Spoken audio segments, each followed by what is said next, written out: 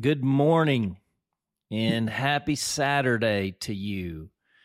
It is November the 11th. It's Veterans Day in the year of our Lord 2023. And so to the veterans who are among us, thinking about those in the United States, we salute you and we thank you and we bless you. Today, we've got a Holy Spirit story. It's called The Neighbor 3 Houses Down.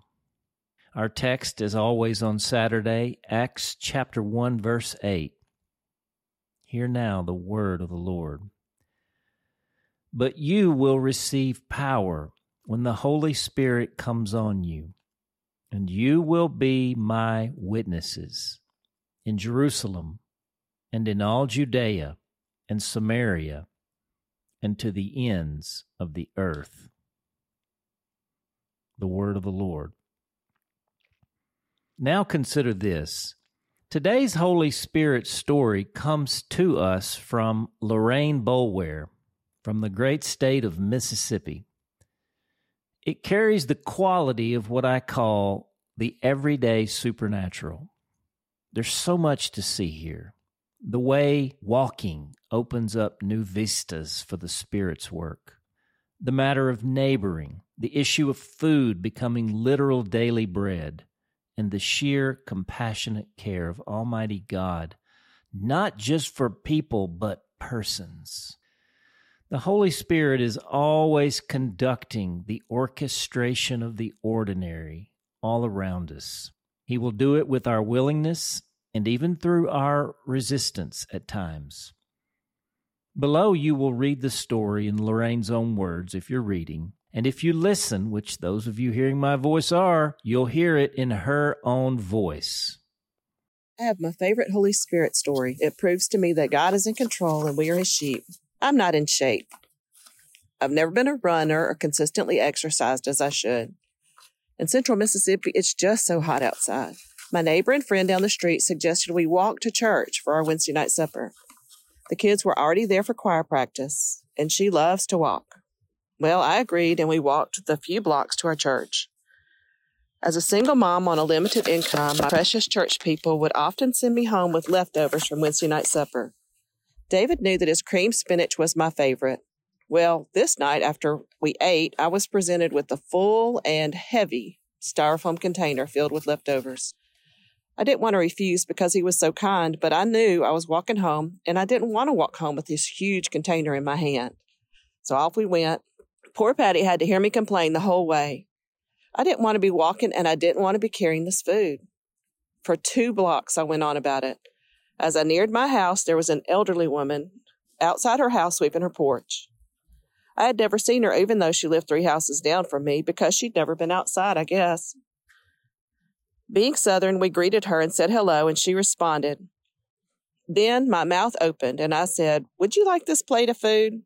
I have no idea where it came from. I was a little embarrassed when I said it because it might be insulting or suspicious to the sweet lady sweeping her porch. What she said next surprised me so much, and this is the reason I'm writing this story. She said yes. Then she said, "I'm a shut-in. I always get my meal on Wednesday night from my church, but they didn't have a meeting tonight. So I was just asking God where my supper was going to come from." And I told her, "I guess it's me." I rejoiced immediately that God used my whiny spirit to walk and deliver a full styrofoam plate to my neighbor in answer to her prayer. God's story, not mine. I have to remember that and just be amazed to see what He's doing and be grateful to see it and sometimes get to deliver it. The prayer. Abba, Father, thank you for this story of your supernatural kingdom at work in ordinary, everyday life. This is where we all live. Thank you for Lorraine's humble honesty and yet her willing participation to go with the story you were weaving into being. Thank you for our neighbors, especially the ones 3 houses down, who we hardly ever see, if at all. Open our hearts to them. In fact, we offer ourselves as your neighborhood walkers and prayers, as your prayer walkers.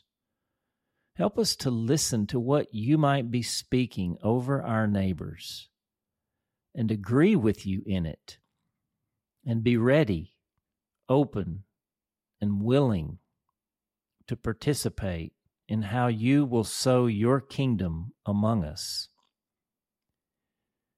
Praying in Jesus' name. Amen. The question: do you know your neighbor 3 houses down? Confession: I don't know mine yet. It's so easy these days to not know our neighbors, isn't it? How about, rather than getting busy with a to-do list, what if we entered into a season of consecrating ourselves unto Jesus for His purposes in our neighborhoods, and then followed the Spirit's promptings? Sound like a plan? Something tells me a lot more Holy Spirit stories might flow from this approach. In the hymn today, we're going to sing our Saturday song, Sanctuary. You know the words. We'll sing it through twice.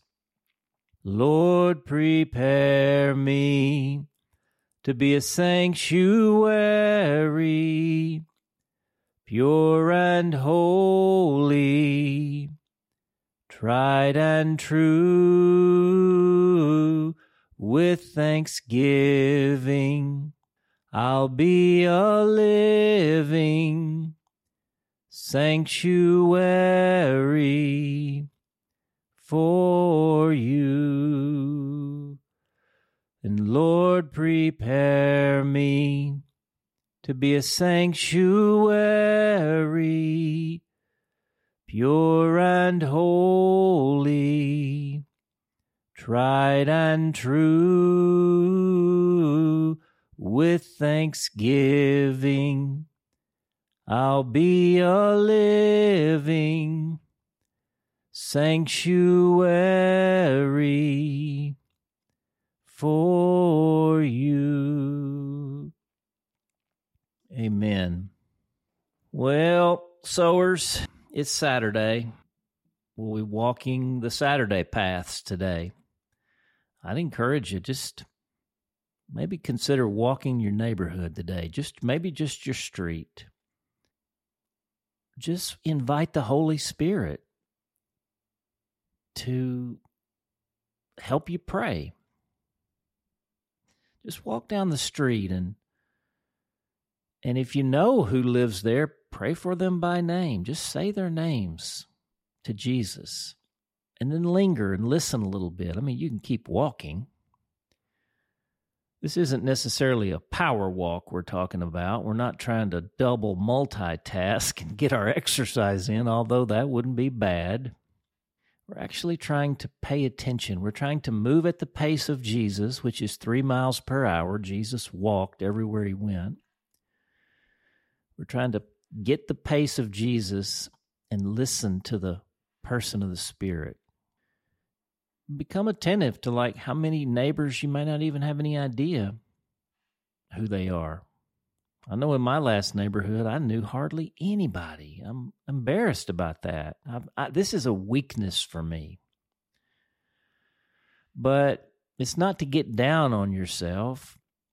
It's just to sort of orient yourself a little bit differently. It's aligning yourself with Jesus. You don't have to do the work. He is the worker. He is the one who does it. We have to simply put ourselves in the way of Jesus, move with him, listen to him, abide in him. There it is. Abide. Participating interactively with the grace of God, interactively abiding with the grace of God. You remember from our entry yesterday, continuing in the grace of God. Pressure's off. The power's on. The pressure's off. Learn to move in that way of receiving first and releasing. Breathing in first before breathing out. This is the pattern of grace. So often we get out of the pattern of grace, and we're such workers and doers and strivers. Well, I'll leave it at that on Saturday. You get what I'm talking about. And I look forward to seeing you on Monday for Chapter 14, our last week in this first tranche of Acts Gospel. Acts Gospel. It is Acts Gospel. It's the Acts chapters 1 through 14, and we'll complete it. We'll finish the race this next week, at least the first half. This is the half marathon, right?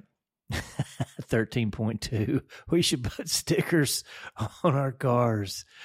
We've run half the marathon of Acts, chapter 14. I'll leave it there. I'll look for you on the field today for the awakening. I'm J.D. Walt. We hope that today's entry challenged and encouraged you. And thanks for listening to The Wake Up Call, powered by Seedbed. Be sure to share this with a friend, leave us a rating, and subscribe wherever you prefer to listen to podcasts. Find out more and join the movement by visiting our website at seedbed.com/wakeupcall.